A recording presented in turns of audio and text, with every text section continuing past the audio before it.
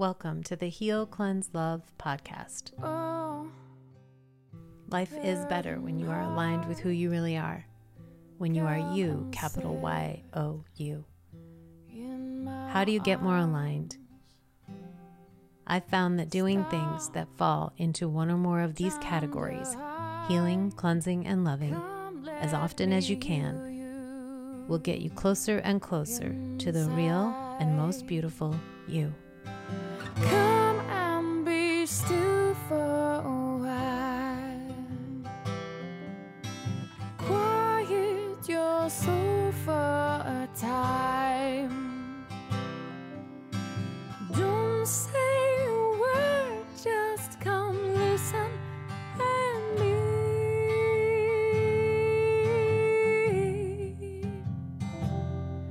be still.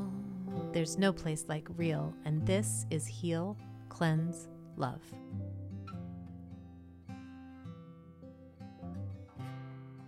When we shine bright, we unconsciously allow others to do the same. We're meant to shine bright the way children do. Before I introduce my guest on this episode, I want to mention the fundamental choice we have every moment of every day, to say yes or to say no to life. Life is moving all of the time. Nothing sits still. Water moves, we eat throughout the day, and we do so every day because food moves through us. Everything is moving. There is no keeping things the same. So we ask ourselves, where do I flow? Do I flow in a direction that is aligned with who I really am? Or, if I resist and say no to my natural, authentic self, what is that going to feel like? My guest on this episode is Jeremias JMAN Maneiro. JMAN has said yes to life and yes to who he really is. JMAN is a realtor actively working in real estate sales in upstate New York. He also travels the country as both a teacher of real estate technology classes and as a keynote speaker. He does a live podcast every Friday to talk about technology-related topics. He wakes up every day at 4:45 and posts a time-stamped picture of himself on his story with the hashtag #WinTheWakeUp, and then does his daily workout. He's a husband and a father and a son to a sweet camera-shy mother who cuts his hair, as you'll see if you follow him on Instagram. This conversation is a behind-the-scenes look into the world of a very outgoing person who has custom designed and built his life in a way that suits him. He hasn't followed any existing path, let alone a well-worn one. JMAN has become very successful by embracing his uniqueness. His life is filled with the work and the people he loves. He wants everyone to feel the freedom and joy that comes with embracing who they really are and allowing that to inform their choices in life. I hope you enjoy this conversation. There's no blueprint for the life you've designed and you live. What's it like being the creator of your own life? Man, I really like that a lot. Well, I think for me, early in my life, I realized that I can't follow what everybody tells me to do because it just doesn't work for me, didn't work for me, can't work for me, just because of it wasn't a fit for my personality, it wasn't a fit for what I enjoy doing. And it's a bunch of micro decisions you make along your life, right? That says when you say no to something else, or you may see that as a failure, it opens up new doors, it opens up new opportunities. And that's what happened for me as I progressed at things and I said, yeah, I want to do this. And in the beginning, it wasn't all that I thought it would be, but I made it that way, how I really enjoyed doing it, and said, if I'm going to be a success, it's going to be at something I love, something that I'm really passionate about. If not, then how can you really be a success? So at what point, how old were you, do you think, when you kind of realized that you were consciously choosing this path of creating your life?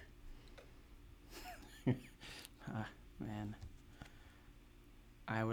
every job I ever had If you think about, I got fired from Wendy's, was my first job. I was going to ask you, how did that show up in your life with like, I knew that I wasn't a fit. How did it show up? You got fired from Wendy's? I got fired from Wendy's because I was talking too much. I wanted to work the drive-through because I loved the microphone. I'm not even kidding. They had me on the grill. I'm like, this is boring. I'm like, can I do the drive-through once? And I was like, hey, welcome to Wendy's. This is Jeremias. I loved it. And they were like, people would come up to the window and be like, you're the most enthusiastic drive-through person we ever, because I thought like this, like I love that part of it. And even I think as a kid, if I remember prior to that, like I grew up in my mom's hair salon. She would bring me to work with her from when I was like 1, 2, 3. So as soon as I could talk and answer phones, I would answer her phone and be like, thank you for calling Aries Clippers. This is Jeremias. How can I help you? And they'd be like, who? And then were you entertaining the people when they came in? Yeah, she had a lot of senior clients and just loved, talk. So how are things? What's going on? Tell me, and they're like, who is this guy? And it's just, I realized at that time, like, I'm a social person. I get my energy from people, right? And I had to do something with that. But when you're 8 or 10, nobody tells you what your options are for that, right? They tell you, oh, you're going to be a doctor, a lawyer. If you're in Rochester, you're going to be a machinist in technology, something like along a trade of some sort. Or just go work at Kodak like your uncle and, do a job that you don't like for 30 years and retire. Yeah, there's just. So what was your first real job? I mean, what's a real job? I mean, like out of high school. I was, I went to trade school. I went to University of Brighton, which we'll call Monroe Community College, right? It's our local college. And initially, I went like applied technologies. I got a certificate in tooling and machining because my father realized, very practical. My son doesn't like school. He's got to pick up a trade. Yeah. And so I got certified in tooling and machining. That's why I mentioned it. I got certified in tooling and machining and started to apprentice places. And like, I'm really smart. I'm really good with numbers. But again, I was like, this is awful. This is so like, wait, you guys just stand at a machine and do this all day? I'm like, I feel like there's so much more for me in life. I couldn't see like wasting my life away. Not to say that anybody who's doing that is wasting their life away, but for me, like I saw so much more. And, even for example, I would have to make parts, right? And so the only way to get through my day was let me try to make as many parts as possible and make it competitive for myself. Yeah. But now the night guy, I'm working days. The night guy gets pissed off at me. Mm-hmm. Because he's like, dude, you're killing the quota here. Wow. I used to sleep 2 hours. Sleep 2 hours during his shift. Yeah. And, like, I don't know that kind of work ethic. Like, I know, like, I'm going to, every job I ever had, I excelled at because, like, I work as if I'm the boss. Yeah. Right? Like I exceed expectations because I don't know how to do anything halfway. Mm-hmm. Like, my father always taught me that. I did a lot of sports growing up. Mm-hmm. And I was like, you're going to do something, don't go, like, I'm going to give it a try. Mm-hmm. It's like we're going all the way. Yeah. And that's it. Yeah. Yeah. So I didn't like that first real job. It was awful. How long did you stay there? I mean, I apprenticed at different places. I thought, maybe it's this place. Yeah. Went to another place. Nope. I think I probably did 5 or 6 places before I realized I'm changing my major to business administration. Okay. So you did that. Yeah. Then what did you do? Then, while I was in school still, right around my associate's degree level, I got a promotion. I was selling alarm systems door to door. Uh-huh. I used to work for an alarm company in the accounting world. Yeah, so it was, I was knocking on doors. Yeah, I know that. I'm like, this is great. Yeah. I just have to talk to people. Yeah. And if I talk to enough people, they'll buy. Were you successful at it? Yeah. Mm-hmm. I mean, I did really well. And they, instead of me going for another 2 years of school, which I was like, I don't really want to do this anyways, they transferred me. They're like, they kept offering me management positions, and I was 19. I'm like, I don't want to be a manager. I don't want responsibility. Just want to have fun and live my life. Right. And finally, like, we're not going to offer you another one. This one is in Queens, New York. Mm-hmm. And that's what took me to New York for 4 years or so. I had 30, 40 salespeople, installers. I had guys twice my age who were subordinates. Residential, commercial. Residential. Okay, yeah. Mm-hmm. So we had a special promotions team. We used to take them out in 12-passenger vans. Yep. That was my first real job with responsibility and living on my own in a city that I'd never been to, which prior to going there I thought was like, you see them like Escape from New York. Yeah. Right. I thought it'd be like graffiti everywhere. Somebody's gonna try to kill me, and at the time it wasn't bad. Yeah. So what time frame was that? That was 1999. Okay. So when did you get into real estate? 2005. Okay. So I was in New York from 99 to 2004, roughly, and I had an opportunity to come back. A guy headhunted me from another alarm company based out of Batavia, and I was like, okay, I can come back do the same thing. Didn't work well with him after like 2 months. Opened my own shop, sold my own alarm systems. Oh, yeah. Sold cell phones. I had a retail storefront. Right. And I didn't like that either. Yeah. Because I got to wait for people. Mm-hmm. Like, again, I'm like, I got to sit here and wait for you to come to me. Like, that's like a passive way to do business. I'm like, tell me where the people are. I'll go. Yeah. Yeah. So then you get into real estate. And at what point, when you're in real estate, did you say, I want to do more than just sales? I want to branch out into other areas I of think real estate? I didn't really want to at first. It was more like I started when I was 25. Mm-hmm. And so it was the youngest in the office until not my wife at the time, but my wife now joined the office, and she became the youngest. So they were always like, oh, go ask Jeremias. He's the young guy. He knows about technology. And I'm like, I ain't got time for this. And then I was like, I got to charge you whatever you want. I'm like, maybe there's something here. But it wasn't the money. For me, it was more like, being able to help someone, right? Like, I can remember in the early stages, like, there's an agent that was going to retire because she felt like the technology was overwhelming. Mm-hmm. And so me being able to make it understand, able to implement it into her business, kept her in the business. Yeah. Right? So that's making a difference in somebody's life.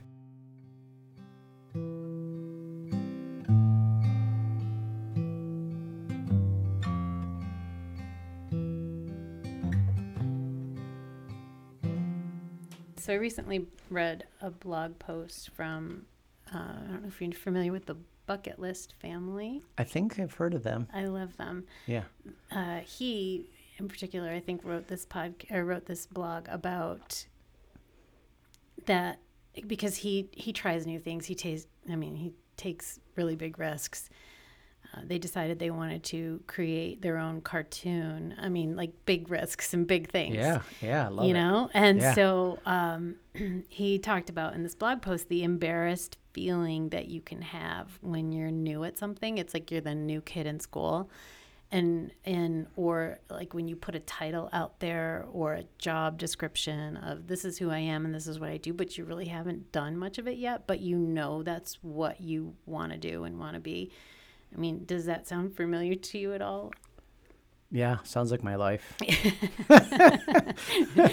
I'm always like, let's see if I can break it. Or like, with events and stuff, I'm like, what can I do that's more, right? Because I feel like in order to exceed expectations, you got to keep going. And like somebody will go, dude, you're way too extra. And like extra is what people remember. Right? Normal and average and safe and your comfort zone gets forgotten easily. And I'm willing to take the risk and be on the edge and try the new things and fail miserably. So how many times would you say, and you don't have to give a number, but I mean, have you failed a lot? Have you gone up and just like flopped and it's been like nobody, and I don't like to talk about that much because you don't want to like live in that energy, but I mean, all the time. It happens, right? I mean, it has to happen when you take risks. Yes. Yeah, I don't know. I can't count how many times I can tell you my very first speaking engagement in front of a large crowd was a Women's Council of Realtors here in Rochester.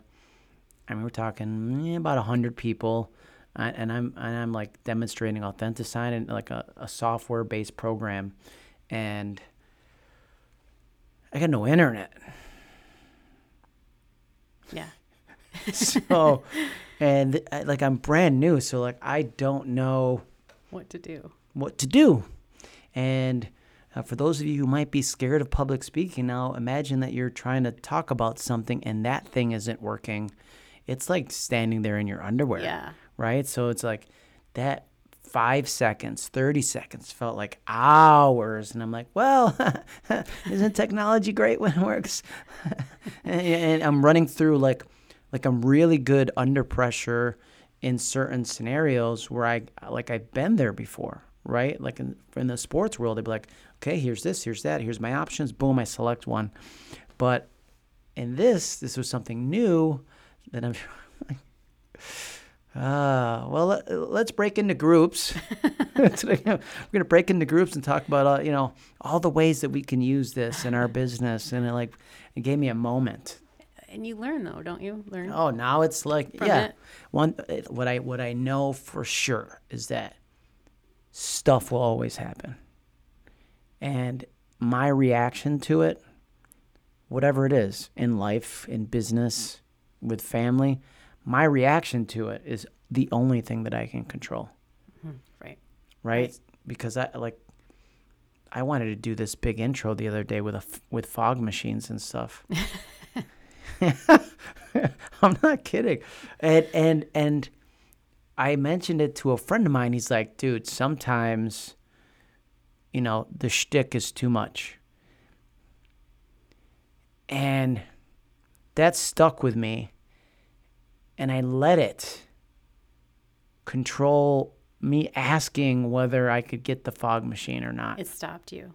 You let it stop you. I let it in that moment because I was like, the shtick.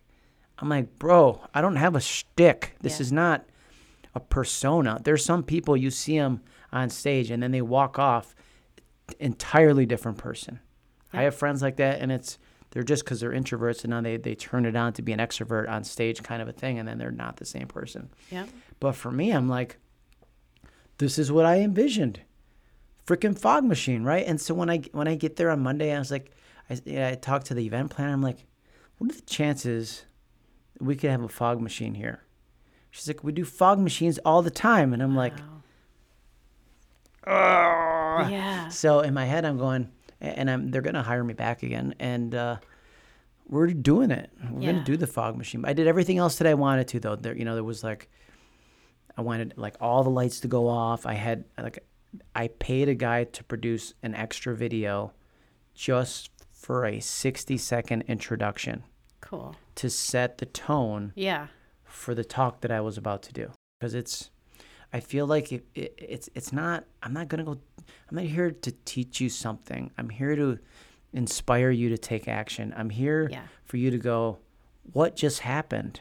Right. Right. Like, I feel like that's my duty. That's my responsibility. I don't talk about things, right? Like I inspire people to step outside their comfort zones, really identify their authentic true self, and realize their truest potential. And based on the stories that I saw of people that were there, that's what you did. I mean, there was a woman who was standing, I think, in front of her front door, or a front door, saying, how inspired she was, and she couldn't wait to go create her avatar. And, some people might feel that in the moment when they're there at a conference. They might feel it a little bit later, but for her to still be feeling that when she got home, and, I thought that was great. So can you explain your week this past week? I think just to give an example of what a week in the life of JMAN looks like, because I think that, I think we all,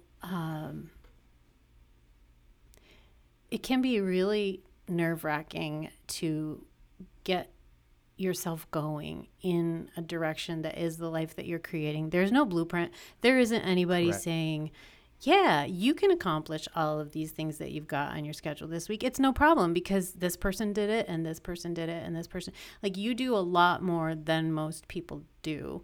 And so I feel like for you to share what this week looked like and that you did it all, and it seems like it was a bit of an extreme one, but you did it.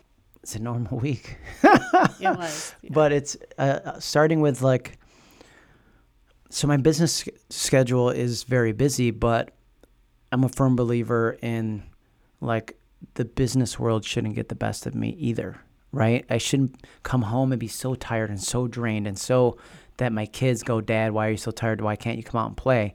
There's times that I hop off an airplane and then I'm playing flag football with the kids. Yep. 30 minutes later because they deserve that, Yes. right? And so this past week we had a birthday party for my father, his 76th birthday at our house. It was great, family get together, pool party, bad food. Something was bad. And nobody's fault. On Sunday, like I can eat anything. I have an iron stomach. I eat things past the expiration. Doesn't matter. I make it through. It's fine. But Sunday, I'm like, I don't feel too good. And I was throwing up. Like, I haven't thrown up since, let's say, college. And it wasn't because of bad food that I ate. And so, like, I'm like, and this is Sunday. I have to hop on a plane on Monday morning to do a big keynote in South Florida on Tuesday. Now, I also have an appearance at an event that somebody's putting on for a company that I work with. And I feel like death. Like, that's the only way for me to put it. I'm throwing up Sunday, I wake up at 4:30 in the morning to go to the airport, get to my hotel. From my hotel, I have to do a virtual Zoom. I do that. I then make my way to this event, which I am the guest for, so I can't call in, right? Like, he's going to be here in real life. I can't, like, can I zoom in to the happy hour event? No. I show up. I turn it on. I'm happy. And I can't be like, I don't feel good, guys. I promised people that I was going to do live video with them. We did live videos. We did pictures. We did all the things because I will always do what I say I'm going to do, no matter what. And I would have to be in the hospital not to. And even then, I'd say, come to the hospital, we'll do the live video. So then, like, I didn't eat anything from Sunday at noon, I think, until Monday at 8:30 p.m. And that was at the hotel. It was like toast and some soup. And I'm not real religious. I said a prayer that night where I was like, Lord, baby Jesus, please. This is so, like, I had spent so many hours preparing for this, and just, it's huge. Big event. One keynote was me. They have, like, different panel discussions. And so then I wake up in the morning. I feel 80%. Yeah. 80% better. And by the time it's go time, you know, I do what I have to do. How many people were at the event? I want to say, I don't know, 300 to 400. Yeah. It was pretty busy. Yeah. And so then from there, I'm on a high, right? And Yeah. like, see, this is what it's all about. Like, because if I miss that, it's not about the business. It's about the opportunity to change people's lives. It's about the opportunity. It's this ripple effect that we have on the world where I go there and I can talk to 400 people. Those 400 people now are inspired to go talk or do or change their life. That has a ripple effect, right? Now I go to the airport and there's thunderstorms and I'm delayed. And after 5 or 6 changes, I end up in LaGuardia Airport at 1:30 in the morning. I can't find a hotel to sleep in. I call one. They say they have a room. I take an Uber there. They tell me they're sold out. I'm like, am I getting punked? I just want to sleep somewhere, you know? Long story short, 3 hotels later, I sleep 3.5 hours in a hotel, hop on the plane in the morning, get to Rochester at 9:30. I have a Zoom at 10 o'clock. Takes me 17 minutes to get from the airport to my office, put my computer on, hop on, flip the switch, do a Zoom. This is Wednesday morning. Right? Yes. Yep. Wednesday morning. Wednesday. After we're only on day 3. Yeah, we're on day. So this is Wednesday morning. Then I have something Wednesday afternoon. And now I'm showing houses Wednesday evening. Thursday, I'm also working with clients. Now we're here on Friday morning here. I did a live stream this morning at 9 a.m. But you don't even mention also, like in addition to all that. Oh, the waking up early. The waking up early, your workouts. Yeah, I mean, I'm still waking up early. I'm still like playing with the kids when I get home, and it's 4:45. And I don't see it as really anymore as being part of my day because it's a routine. I think because there's days where I don't want to do this. The routine makes me. I'm like, I feel like I'm literally getting out of bed. I'm like, what's going on? And I'm walking around the house and I'm putting my sneakers on. And next, I'm running. And before you know it, I'm like, oh, my run's done. And now like that's why I call it winning the wake up, because it's truly like you win that wake up, you can win the day, right? You win more days in a week, right? You win 4 out of the 7, you win the week. You do that more weeks than you do throughout the year, then win the month, win the year, win life. Right. Yeah. Yeah. Absolutely. If anyone's not following you, they should. You've got 11,000 followers on Instagram. Yeah, about that. When you wake up early, you can't feel sorry for yourself like you're the only person that's awake because you see your face. You know that at least JMAN's awake. Yeah. Somebody else is up. It's funny. Yeah. So many people were, because I started doing that as like an accountability thing with somebody else who's like, we're going to wake up early. And then it's funny because the more personal things are, the more relatable, right? And when you start sharing these moments in your life, then other people go like, you know what? I'm in bed. What excuse do I have? And they'll mention that to me. I'm winning the wake up. I was going to ask you if you hear it from people. Yeah. And all the time, I'm like, of all the things I talk about, that's what you get. And I'm like, okay, And so like, there's some people like, can you help me win the wake up? I have a friend of mine in Long Island who was like, hey man. And I'm like, are you sure? Are you sure you want my help? He's like, yeah. So like, I would call him, what time? 5:15. I'm in the middle of a run. That's the worst time because I got my endorphins going and stuff. And I'll call him like, yo, Petey. His name is Peter. I'm like, Petey Pablo, this is JMAN. I'm like, you better wake up. Your daughters are depending on you. Right? He's got 2 little girls. And he's like, son of a gun, he got me. I thought about that. I feel like there's an opportunity for a group somehow, some way. Well, I think just use the hashtag. If you're listening to this and you want to win the wake up, you want to tag me in it. Like the reason why I do not look pretty in the morning. It's how I look, though. My hair is jacked up. I got glasses on. It's how I look, right? I think if we can be our true, authentic selves and just say, doesn't matter. You judging me, it's not about me. Right.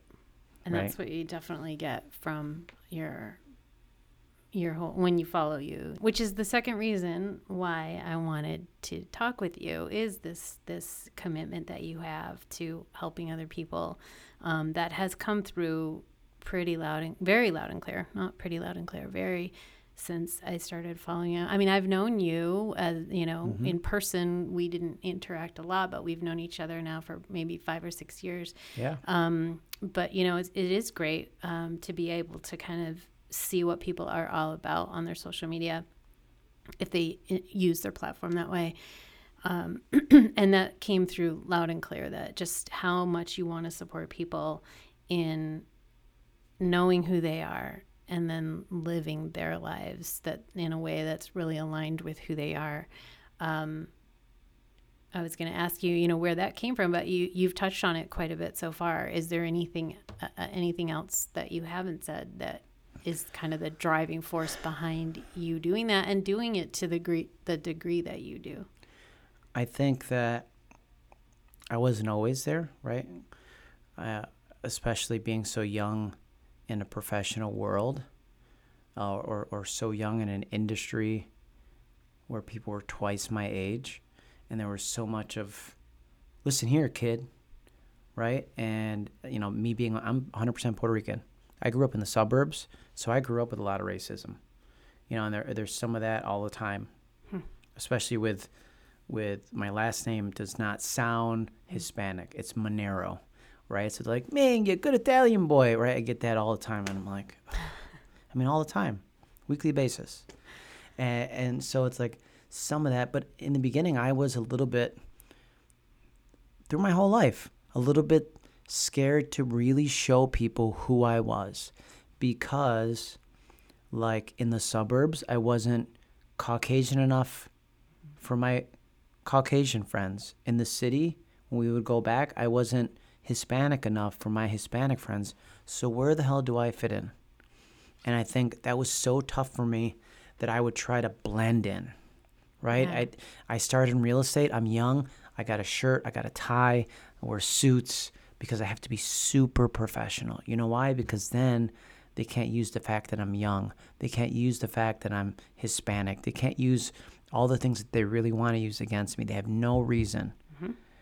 And eventually, and it took me a while when I gained the confidence, and part of that was gaining the business, right? Being successful in the business, or as what they deem to be a success. And then just saying, I don't care what you guys think anymore. This is me. Like I can remember going to a group dinner with some other real estate professionals, and I wore my Cookie Monster t-shirt.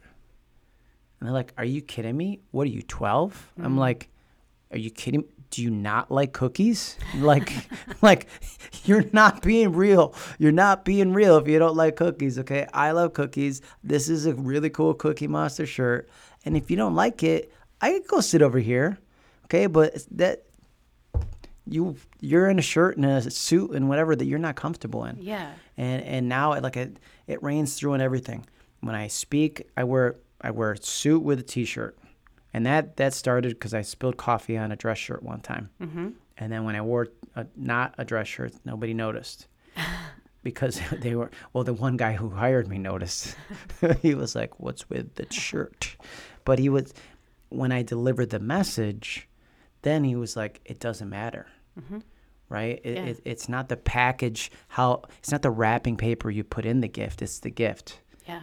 Right? And think about how many times we spent so much on expensive wrapping paper and the bow, and you get all that done, and it ends up in the trash. That's just the dressing. Yeah. But it's the gift that you can deliver, and I think,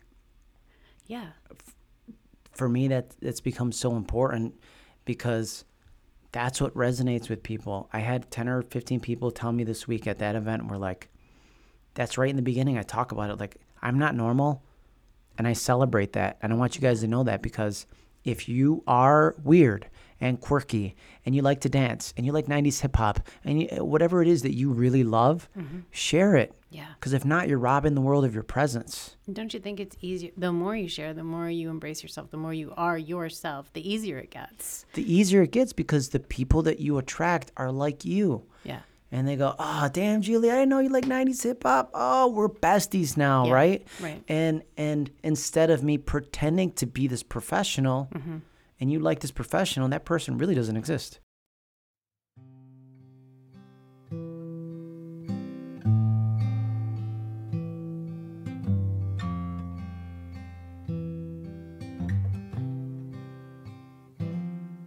I don't care about the competition. And not in a cocky way at all. It's more like I come from a position of abundance. Like, there's so much for all of us to eat.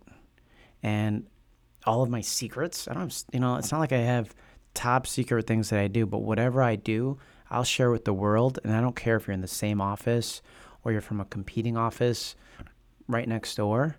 It doesn't matter, because you're going to get your business. I'm going to get my business. We're all going to be happy. That's more important to me. And then I think the real competition we have is yourself, right? It's like, just like you said, when you shift that energy, like, what are they doing? You could be going, what did I do yesterday? What did I do a week before? What did I do last month? How can I get better? Yeah. Right? That energy refocused is exponential. And who am I, and how do I bring that out into the world? I mean, we're never going to get to the end of that rope. You know what I mean? Like, there's more to you than, and so there's always more to create. There's always there's always a way to get your life even further aligned with who you are, who you're becoming. To me, those are the important things. And I think that's what brings success and abundant, all of it, to us. There's nothing that bothers me more when like I have somebody in a session or whatever. I'm like, and they say, "Oh, I do this. Oh, could you tell me the app or the program that you use?" No, I'm with a room of my competition. And I go, "Okay, we're gonna take a quick break, folks. I will find the app or program on the break, and then I'll share it with everybody." Okay, because I'm like, it's not top secret, man. Like, yeah, right. I know. You know, music, people who write music, I mean, it's all the same notes. Everybody has access to the same notes. There's no secrets there. Exactly, but it's your own individual stamp and what's coming through you that's going to make it. Your delivery of it. Yeah, it makes it a different song than anybody else has written before. Same with the speaking that I do. Like, you could find 10,000 people today that speak on social media. Right. You pay me for the delivery. Yeah. Right? My spin on it, how I would talk about it, your unique take on it, your personality, your delivery, that's priceless.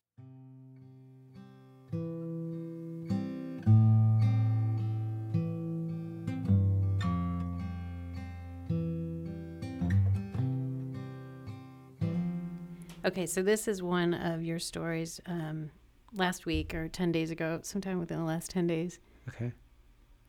When after you did your workout in the morning, and this is what you posted. Hill run is done. Ah! Wacky Wednesday, mofos.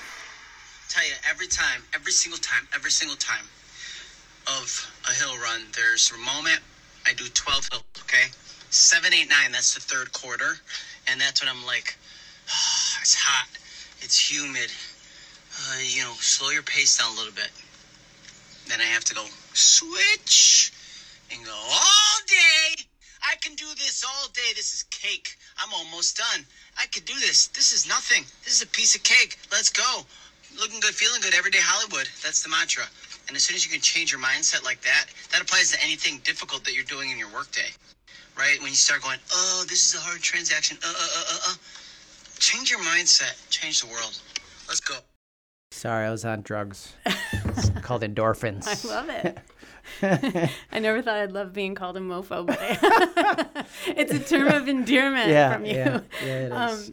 So when also preparing for this, it occurred to me that I feel like so many of us avoid the struggle of running up a hill but that's it's a metaphor. It is. And it's a short period of time. Okay, so it's a big struggle for a short period of time. But what ends up happening is we keep this lower level of struggle going for our whole lives, right? Or for a longer period of time.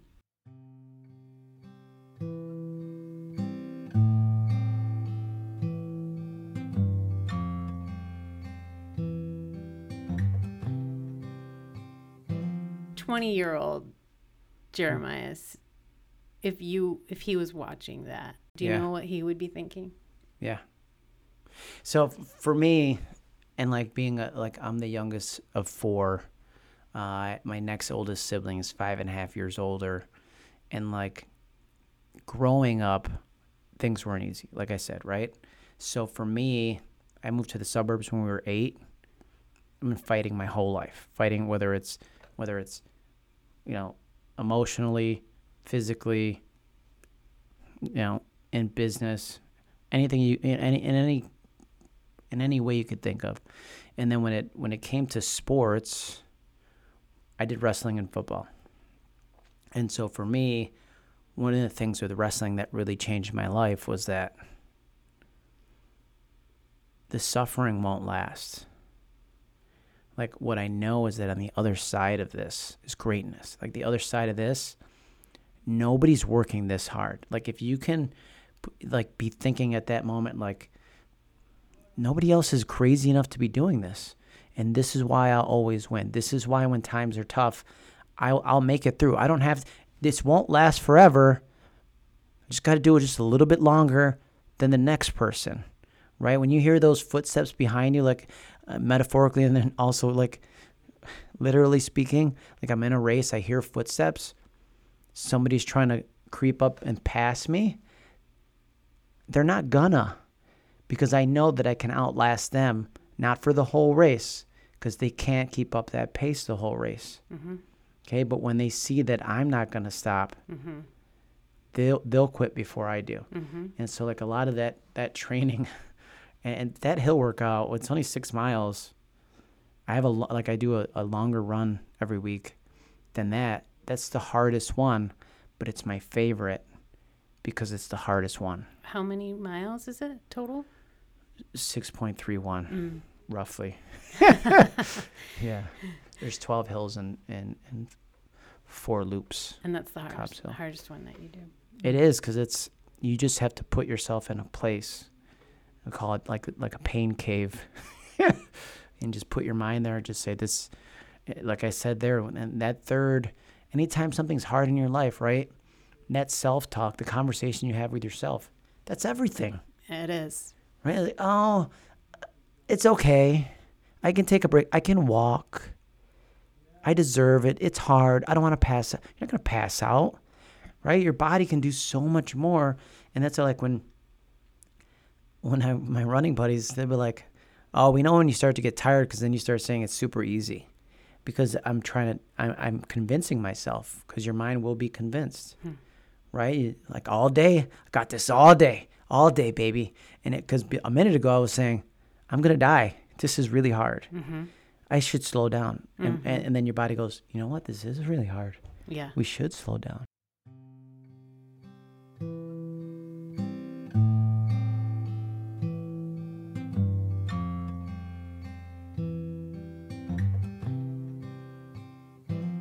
There was a time in my late 20s where I wasn't as disciplined. Not my late 20s. Let's say 20-year-old me, still disciplined. I think when I came back and looking back, I was there for 9/11, and I think there was some issues for me in regards to that. I was a half a mile from ground zero when, like there was that. That was part of the reason why I left as I looked back, because it was like it brought me back to what was more important. Being here with family, people that I care about. And I wasn't as disciplined. I would go out more, because then I was like, well, I got to live life. Right. And living life was like drinking beers and having garbage plates and, being out with my buddies till late. And so sometimes we lose focus, and it took meeting the right lady, right? Because she didn't put up with my shit. If I can say that, it's too late. I should have asked. Yeah. But then also, like when my first son, right? Then I was like, I got to change. Like this, my son will never know this part of me. My son's only going to know the dad who wakes up early, the one who's going, that's going to events, that's doing all the things, who's unstoppable, because I never give him a reason for me to have an excuse. And that's the way he's going to grow up, and that's where it changed for me big time.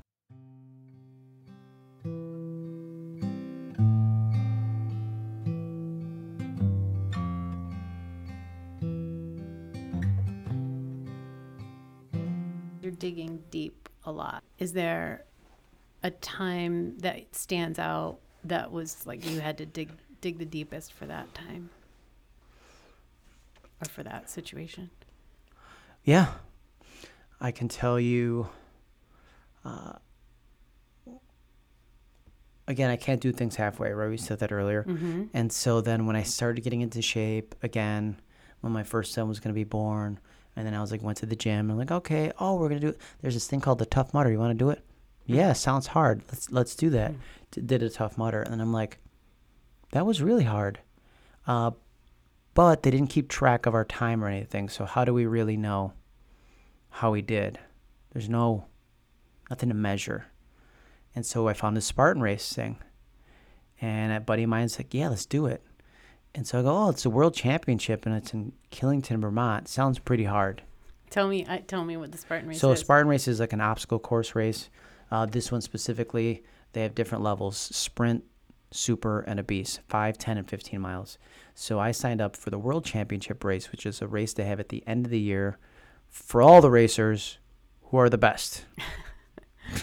That's your first one. That was my first one. And when they say, like, he wasn't ready, I was not ready. Like, we did a Tough Mudder. It wasn't the same thing. It was a group effort. I had been running, but this, you've never been to Killington, Vermont. They call it the Green Mountain region for a reason. It 8,000 feet of elevation, right? 30 plus obstacles. They had us swimming through this lake at Mount Killington. And when I say lake, okay, to go to this ladder obstacle, and the lake itself was 43 degrees. Oh, my God. This is in late September. Wow. Okay? And I wasn't prepared. And so 7.5 hours later, okay? Oh. And they said, well, if you're going to be around, if you're going to be competing until dark, you have to make sure you have glow sticks and headlights. And my buddy's like, dude, if we're on there when it's dark, something's wrong. We don't need that stuff. Okay? And 6.5 hours, I don't know how far I am from the finish line. I just know that this has to end at some point. And it was like at that point where I was like, even if I did quit, right, where would I go? Yeah. How do I get off of this damn mountain? Wow. It was that bad. And then I had like a volunteer come to me, sir, you don't have a light, because now it's starting to get dark. You don't have a light and glow sticks.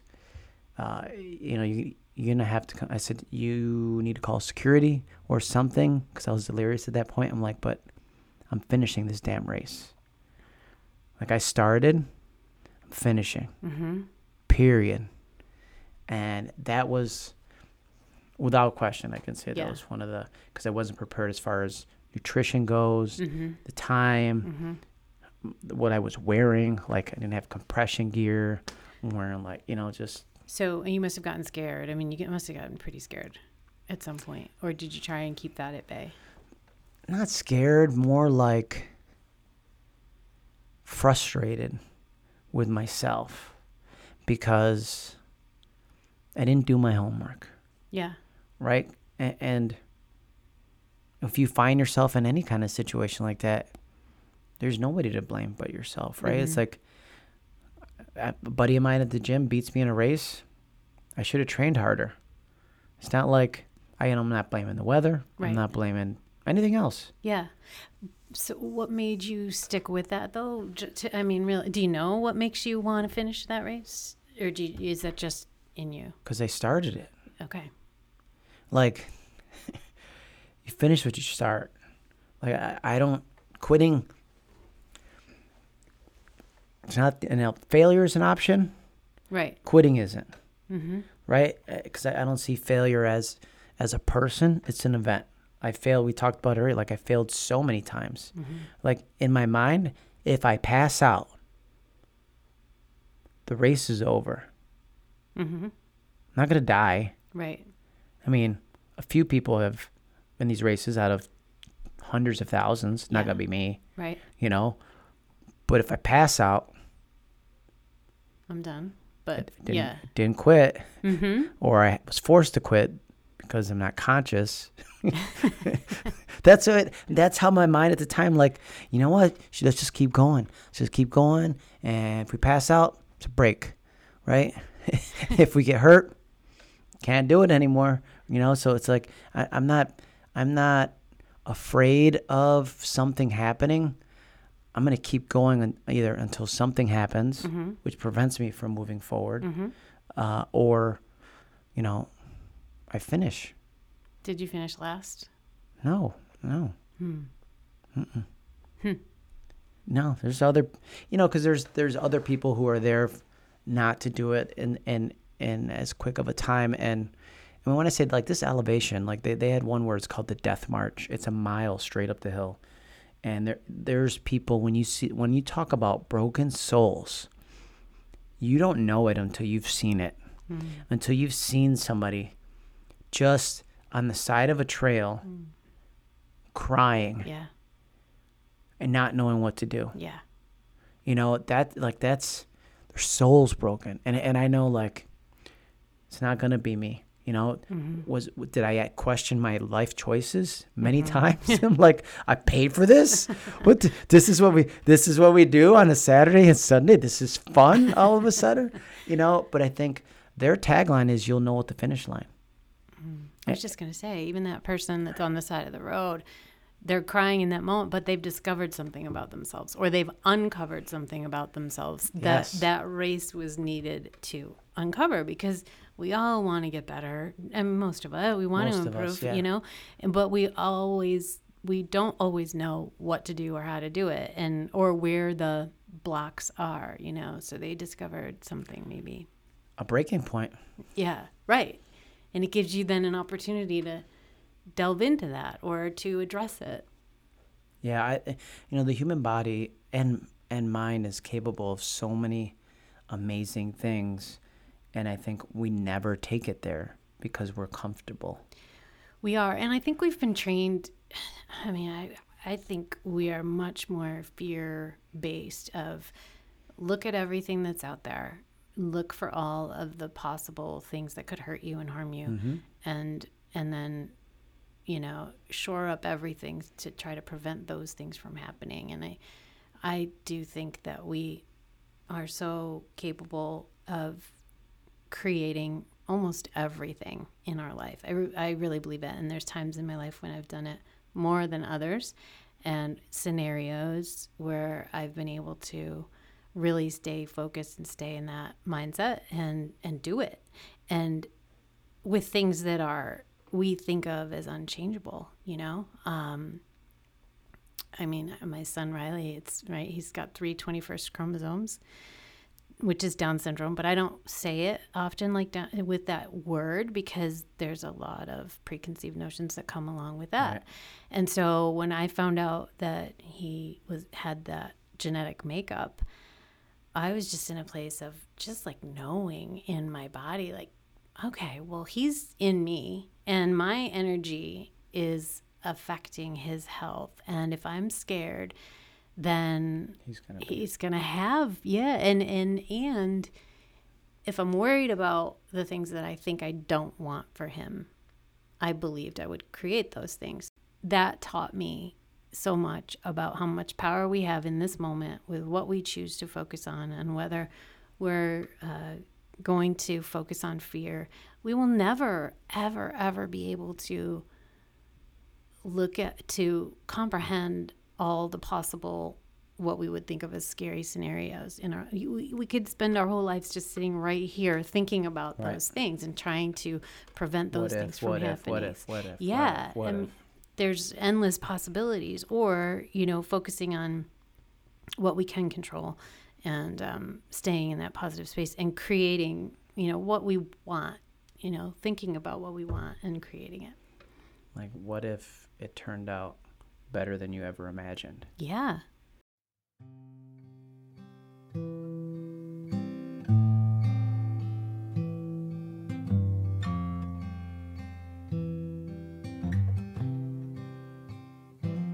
When the fear did take over, the fog machine, I mean, it's a silly example, but right, all of a sudden somebody says something to you and it makes you think, wow, am I too much on this? Or do I have a shtick?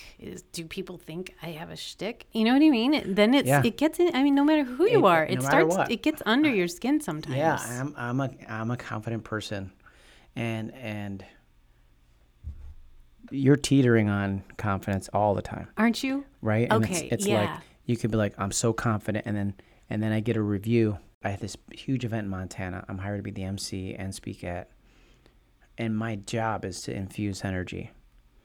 This lady called me the best facilitator of chaos she's ever seen. Okay. and one of the reviews, okay, we're talking like, I don't know, 250, 300 people there. One of the reviews said, enough with the singing and dancing.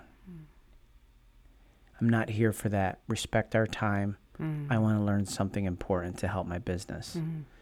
Now, does this guy know that my singing and dancing is actually not CE time because it can't be? No, right? Does this guy have an issue because he's a high D on the DISC profile and he doesn't understand other people's feelings? Perhaps. But for weeks, it was like, just I'm running and I'm going, what? I'm running another mile now to work this out, right? Because that stuck with me, and I'm like, enough with the singing and dancing. I'm like, you know what? I'm going to do even more. There isn't going to be an event where I don't do it, okay? Because evil's not going to win today. That's. I mean, that's how I look at it. But like you said, with somebody saying it's a shtick, or and I have to remember, and I constantly remind myself, if they don't like it, they're not my people.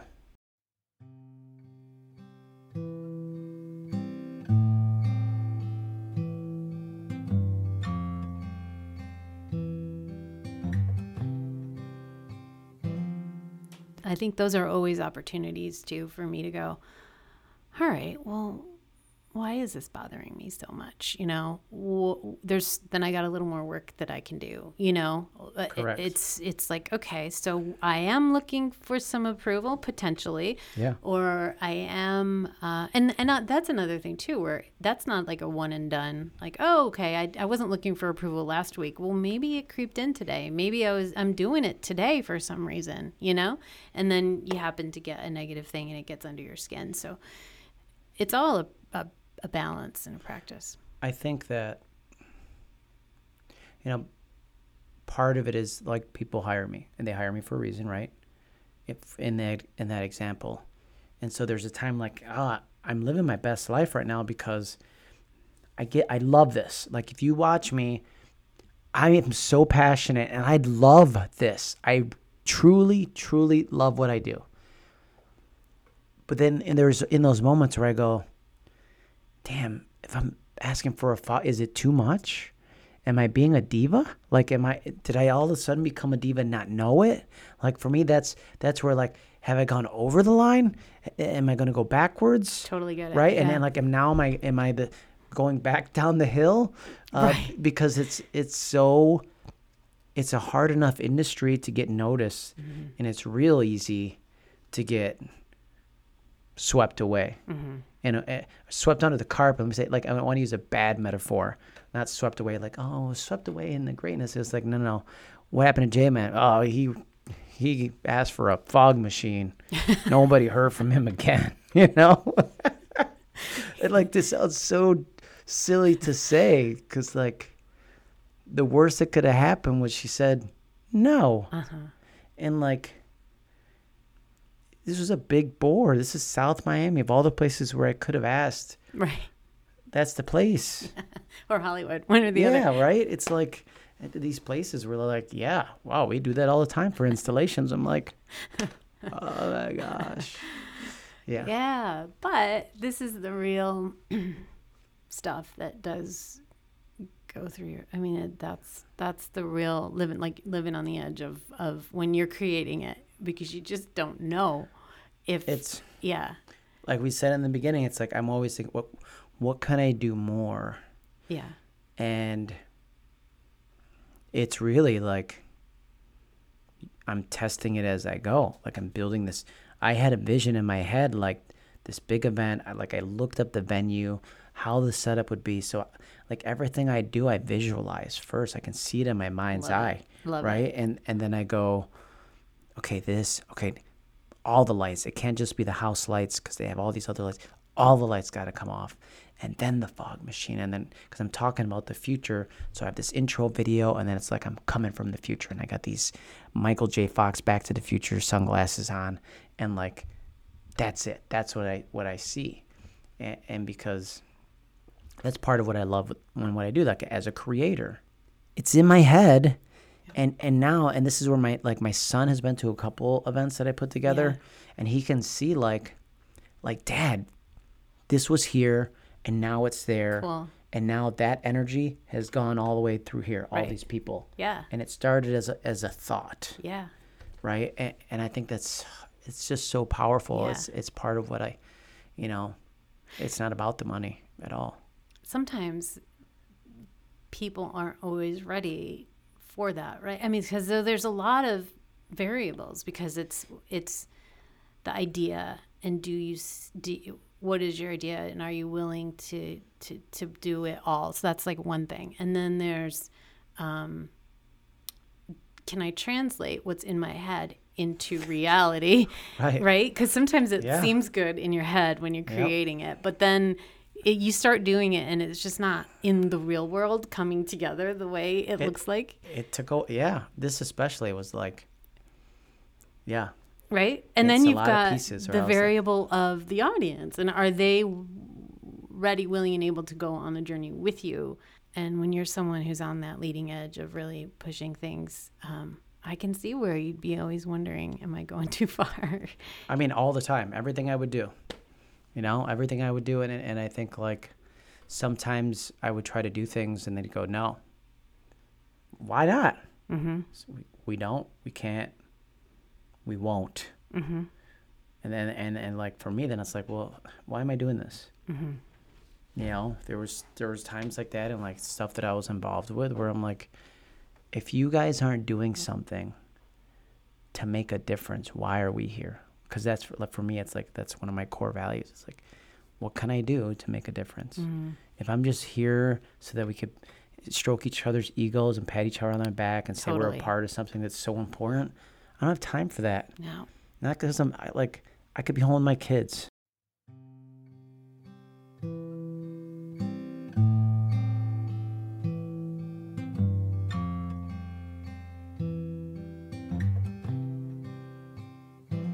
Well, I think where we still have a lot of potential in every industry is being who we really are. Yes.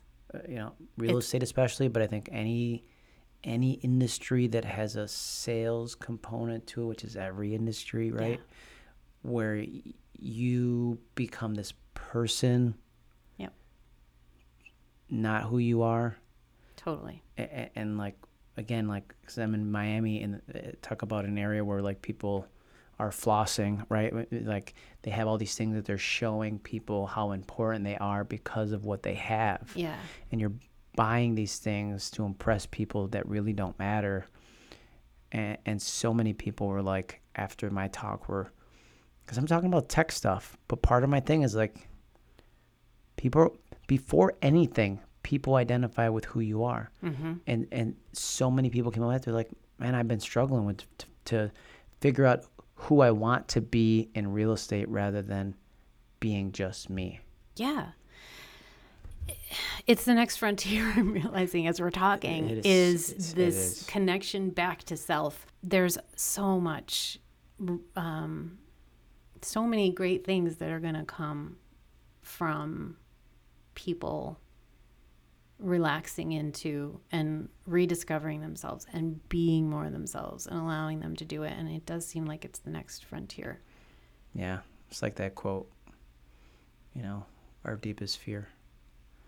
Our deepest fear is not that we are inadequate. Our deepest fear is that we are powerful beyond measure.